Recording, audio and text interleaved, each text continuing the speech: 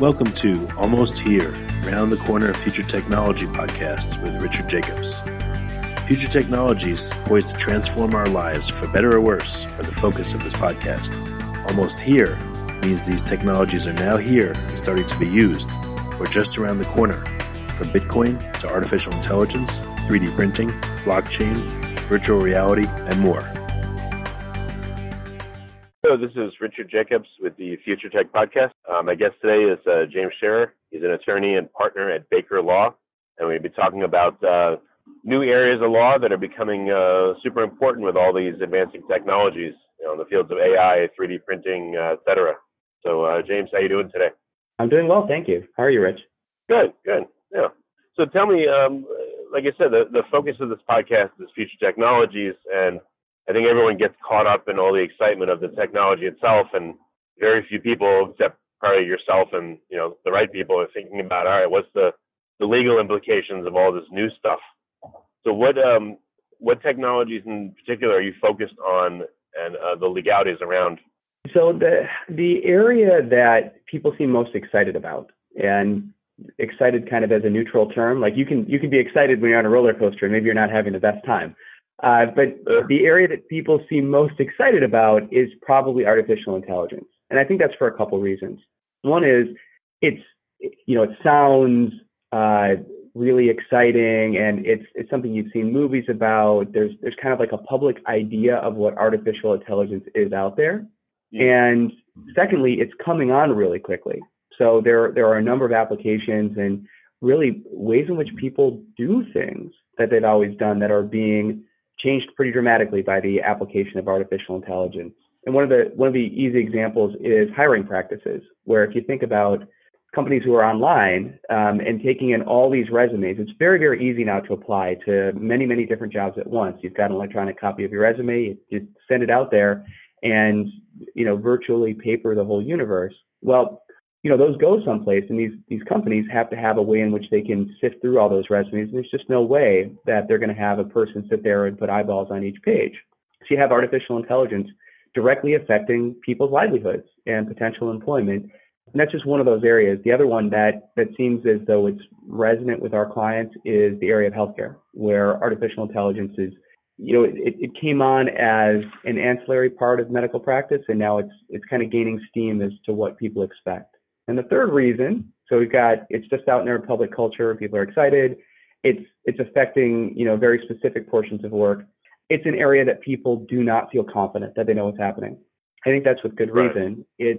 It's tough to get a good sense of exactly what's going on, especially because a lot of the salespeople in this space are, they're good salespeople, but they may not be artificial intelligence data scientists building the models themselves. So they may not know the answers to questions. And the answers to the questions aren't easy necessarily. It takes a lot of hard work and digging to figure out what's actually happening, and you kind of have to figure out what's happening so you can figure out how it matters to you and then what you have to worry about on the back end. Okay, so hiring, healthcare, and I guess processing leads or data for sales. So in terms of hiring, I spoke to a company called Alio, and they actually, instead of just reviewing a resume, they have like kind of this interactive text back and forth where people can apply for a job, and the AI asks them questions, they answer the questions, and then it can set them up with an interview. That's like a very different way of hiring. But of the companies that you work with, how are they using the AI? Are they just parsing the resumes and scanning and looking for keywords? Or what's the next step here in the evolution that they're going to be doing in terms of hiring? Well, sometimes they don't know.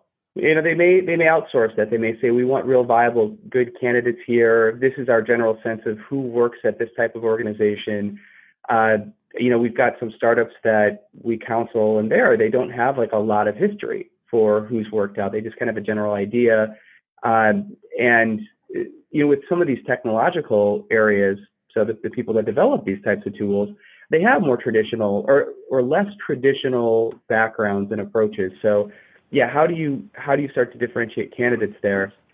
And from our perspective as attorneys, how do you do that in a way that isn't going to affect protected classes? So if you were just to build a model of artificial intelligence based on the hiring practices that had happened before, depending on what time frames you're looking at, you could have a model that that really returns the wrong type of candidate or was missing entire groups of the population that would be terrific employees for you but had never been considered. So, artificial intelligence is great. It can really help to take a lot of the work that's been done, automate it, start to give a little bit more shading and detail and contour to it. But, we don't want to get the end goal lost just because something's a little bit easier. Well, how would, I know right now in hiring, and again, I'm an outside observer, I'm not in the industry, but, you're obviously not allowed to discriminate based on race or, other factors. The algorithms that are being developed, I would guess you have to watch out for, I guess you can call it algorithmic bias. Can you say anything about that? How does that happen or not happen? How do you create algorithms that will work properly versus ones that can get you in trouble? How would you even establish that there is a problem? I mean, those are terrific questions, and that's exactly the type of analysis that our good clients are wrestling with. They're coming and they're saying, okay, well, we're thinking about these issues. We want to avoid these types of problems. How can we do that? Whereas, you don't want to find yourself in the position of never having considered those. Taking a process, putting it into place, it makes things easier because you don't have to look at all that collected information without understanding what the effects are. So looking at what you presented there, kind of want to break it up to different component parts. One is to say, okay, well, what are we trying to accomplish by using, let's say, artificial intelligence or some kind of process that uses some portion of artificial intelligence or like advanced algorithmic ranking, putting things in front. Then you say, okay, well, what are we worried about? And do we have insight into how the artificial intelligence engine works? So can we look under the hood? Do we have somebody who's providing this service that can give us kind of an intelligible explanation of what's going on? You start to ask questions like you're a reporter. You say, okay, well, how does this work? What can you tell me? On the back end, how can you audit it? And I will say certain of these artificial intelligence algorithms or approaches that are like these multi-vector approaches, I can't comprehend them. Like they're literally incomprehensible because the math becomes so complicated you can't keep it in your head at once. There's a great story in the medical field we'll come back to if you'd like. But because of that, then we have to look at, can we break the process up so that we can look at the component parts and judge those or see how they're working? Or are we going to be reliant on kind of an audit on the back end of the process to see if things are working in a way that maybe it quote-unquote works as far as the algorithm was designed, but does it have those issues about disparate impact? Does it, kind of gauge candidates along lines of a disability or a racial preference, or does it involve religion, or is it affecting them because of age in some way? And if that's the case, then do we have to give up the entire process, or can we tweak it so that those results are kind of sifted back and we've got a better approach generally? Can you give any examples of a factor that could be problematic or an algorithm that could be problematic for people? Well, if you want to think, like, the best algorithms are built out of our historical knowledge. So they're not just built off ideas of how we think things work, they're built off of real-world data. So, the best model of you is going to, it's not just going to be a questionnaire to you about who you think you are. And I'm certain, having just met you, that you really do have a good sense of, like, who you are intrinsically. But, your phone will tell you with a lot better granularity what you spend your time doing, where you spend your time. You might think that you only spend a half hour in front of the television, and your phone will say, no, you really do spend 2 hours and 37 minutes. And you start to cross-reference that with your TiVo, and it'll tell you exactly what you watch. You might think you like to watch a lot of PBS, but in reality, it's all reality television. We're selective in what we think about ourselves, and, candidates may be similar, or people who are viewing resumes may be similar as well. The data itself is going to tell a much truer picture. But the challenge then is, if you've got these data sets that are very rich and accurate for what's going on, they can measure and return results that show, we call it digital redlining, that shows what past practices have been in, let's say, hiring, where, if you want to look at CEO candidates over the course of the last 50 years, a model might present a CEO candidate that's, mid-50s, white, went to an Ivy League institution, is most certainly male, because that's who all the candidates had been. Now, that's not because they were necessarily the best candidates, but they were the people that got hired, so a model built off of past and prior data is going to return references like that. And that may not be what we want, and it certainly may not be appropriate given the law. Okay. I guess moving on to the healthcare aspect, how is AI that you're seeing influencing healthcare right now? I know there's been, a lot of promise, but I haven't seen much of it personally. I'm not everybody, of course, but I haven't seen much of it personally in use yet. And I know there's strong privacy laws like HIPAA surrounding medical data. So what are you seeing and what are the issues? So we have a number of clients in this space that are actively using artificial intelligence tools, building platforms, and trying to address those challenges. And here, it's you still got the disparate impact or that digital redlining issue, but there are differences in people. And you're going to treat a child differently than you're going to treat an adult. You're going to treat a female differently than you would a male. Or you're going to, you've got different issues that affect people in different ways. So in some ways, you're more focused on the results and their orientation. One of the reasons why you might not see a lot of it directly if you're a healthcare consumer, and hopefully it's in part because you haven't been that sick, but where we're seeing this come into play in the very first instance is something called a differential diagnosis. So the way it works, and if you've ever watched one of these medical shows, you'll see this, someone comes in and they present with a number of symptoms.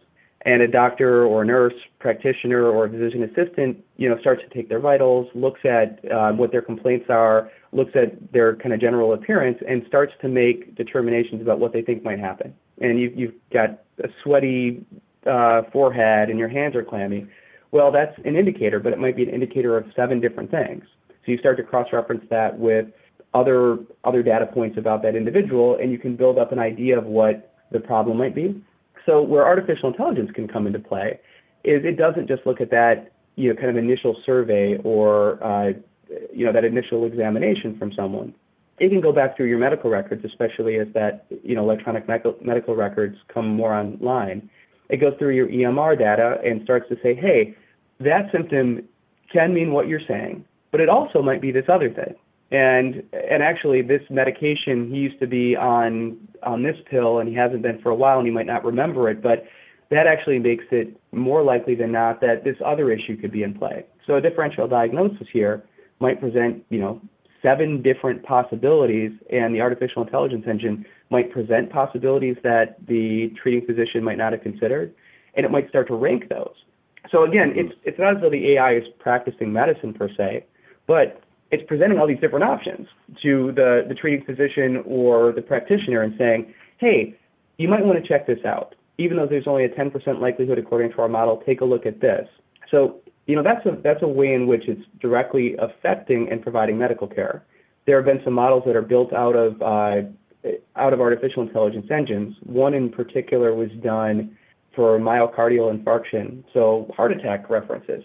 And the model looked at all this data. It started to build up a picture of, particular types of patients, and it became really astute in determining a diagnosis for those types of patients.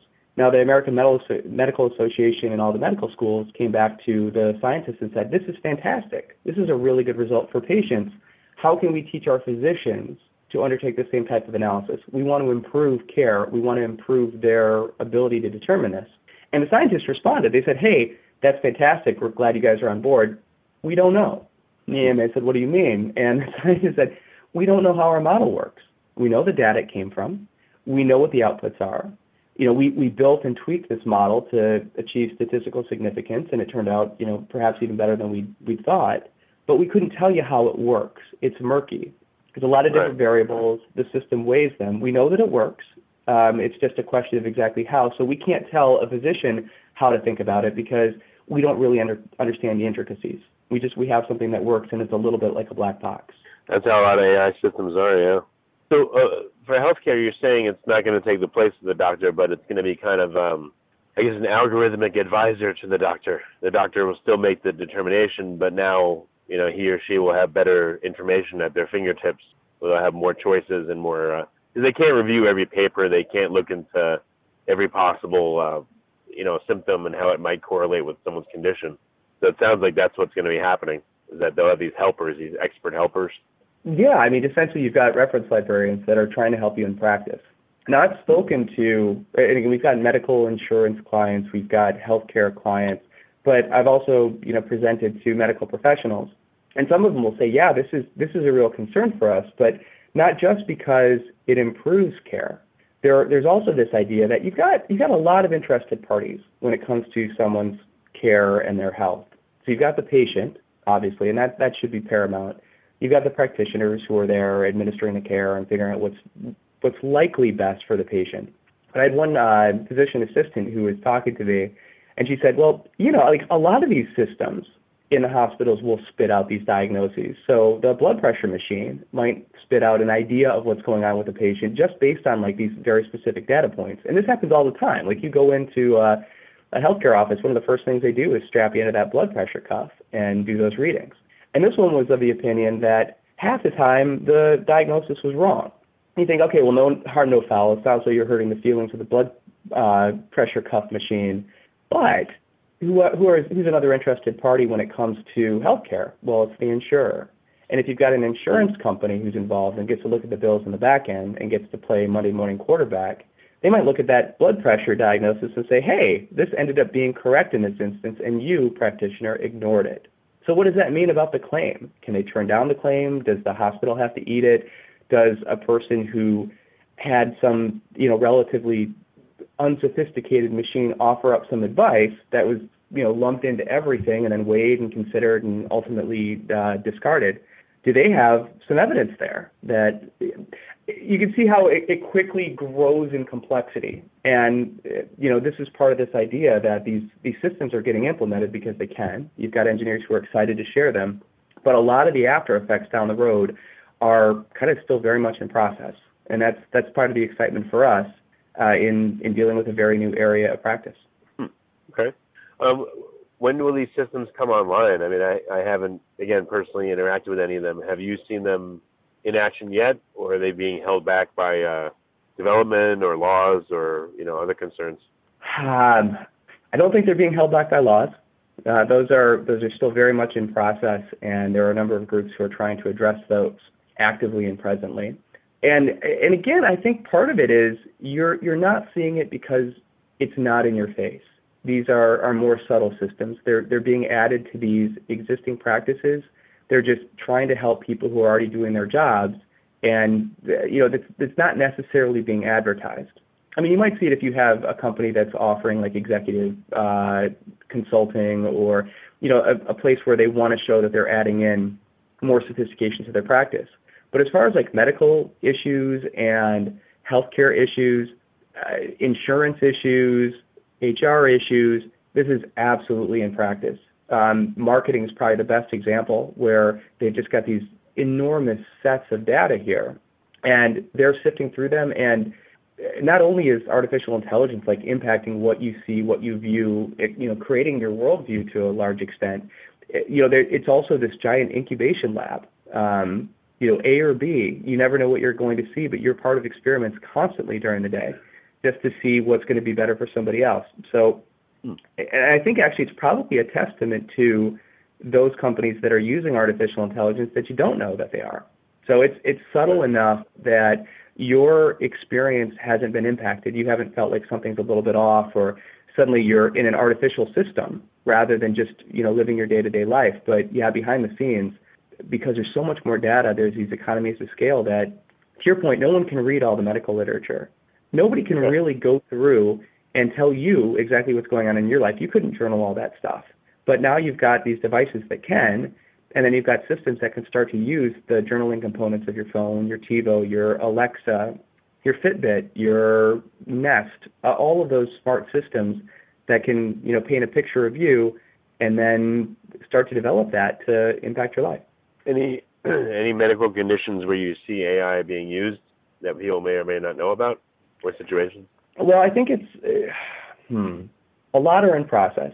I think you've got these courses of care within insurance companies where they look and they say, okay, well, we can see that X symptom might lead to Y condition that might lead to Z treatment, something like that. You can say, well, if you've got poor diet habits or you've got a drug addiction, we know that that's going to impact this system, and then it's going to lead to this effect. And how can we start to influence behavior?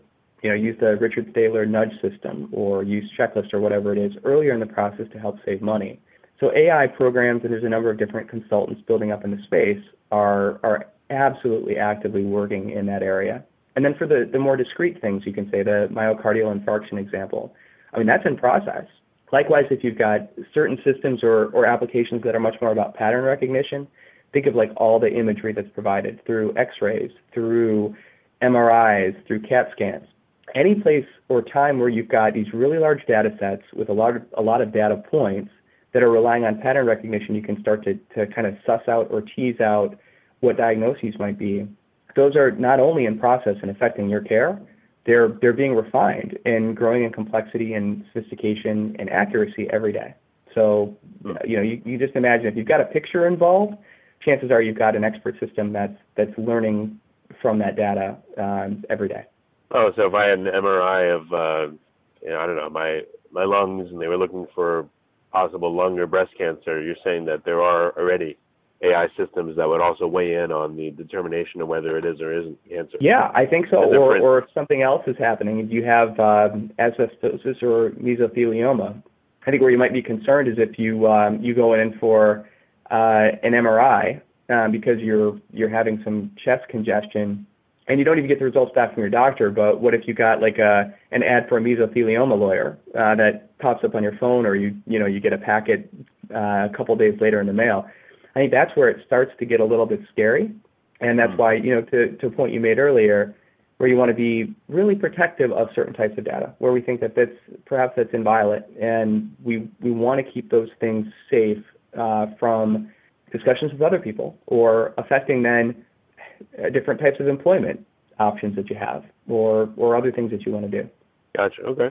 And then last area you talked about very briefly was sales. So is that looking for trends in your customer data and identifying who the best people to be would be to reach out for, to propose a product you're selling, or how is it being used? Well, it's that, but with so much more specificity. So it's not just like who's the best person to reach out to. It's who's our target audience for which of our products, at what price will they buy the product. Do they like a specific type of color? Do they want to see this ad in conjunction with what type of app? Do they want to see it at a certain time of day? Do they want to see it in connection with other types of ads? And if so, what are they? Do we want to catch them on a certain day of the week or time of the year? Or, what might work best for them?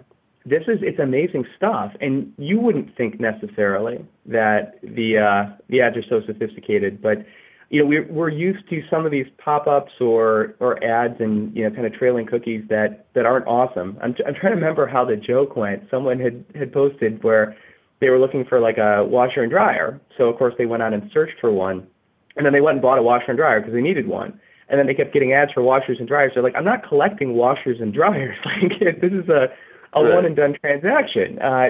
So there's still a ways to go. But that washer and dryer company, once that purchase is made, you'd think that the advertising would switch over, or a handshake to the company that makes the detergent or does those buttons where you can order things, or dryer sheets, or you might invest in, hey, you can wear this type of clothes now because the washing machine that you bought can handle these delicates in a way that perhaps prior machinery or earlier technology couldn't. You can see how these areas can grow, and I think for our clients that are, kind of confronting them, because they would love greater uptake in marketing. They want a more resilient connection with their customers. They want the social media to work, and how can they do that without running afoul of privacy laws, without losing control of intellectual property? That's another area where there's a lot of development here because, again, some of the best models are built off of this historical data. But there's a question as to who owns the data and then who owns the model. If you've got a really fundamentally sound model that you've built off of one of these systems, then who retains the intellectual property there?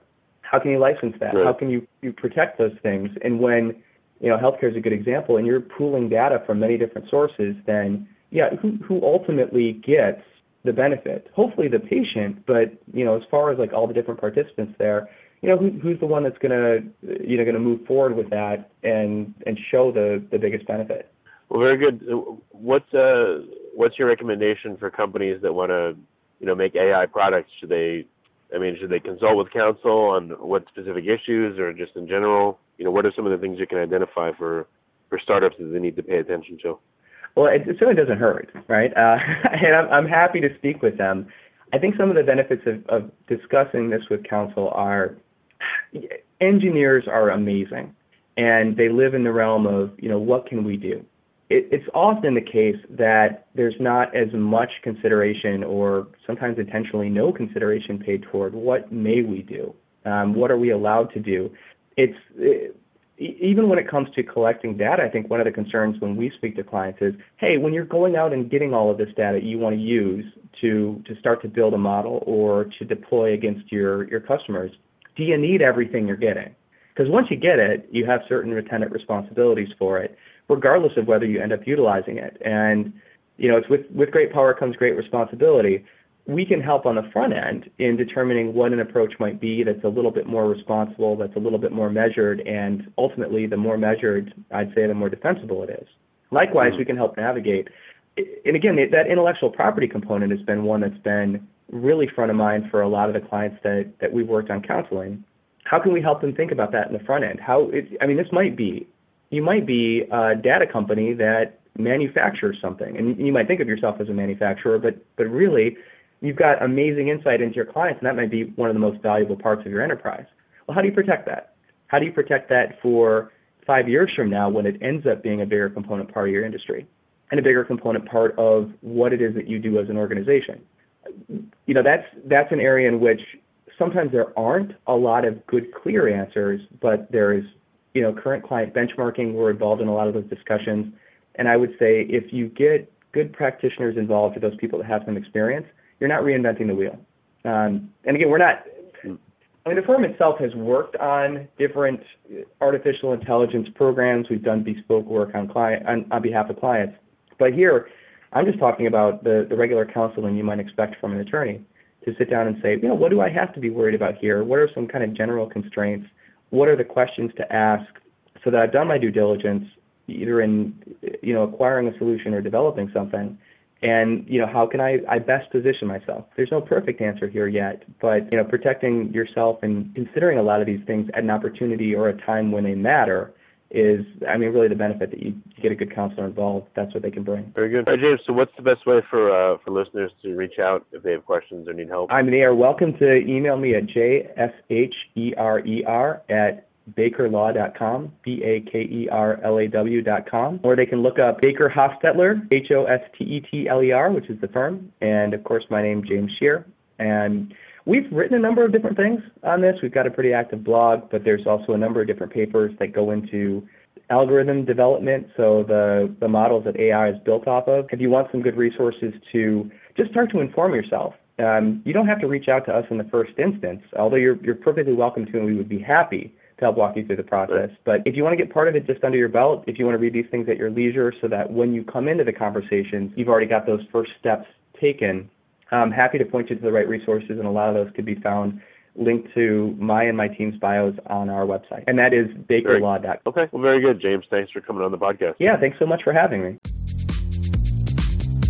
You have been listening to Almost Here, Around the Corner Future Technology podcast with Richard Jacobs.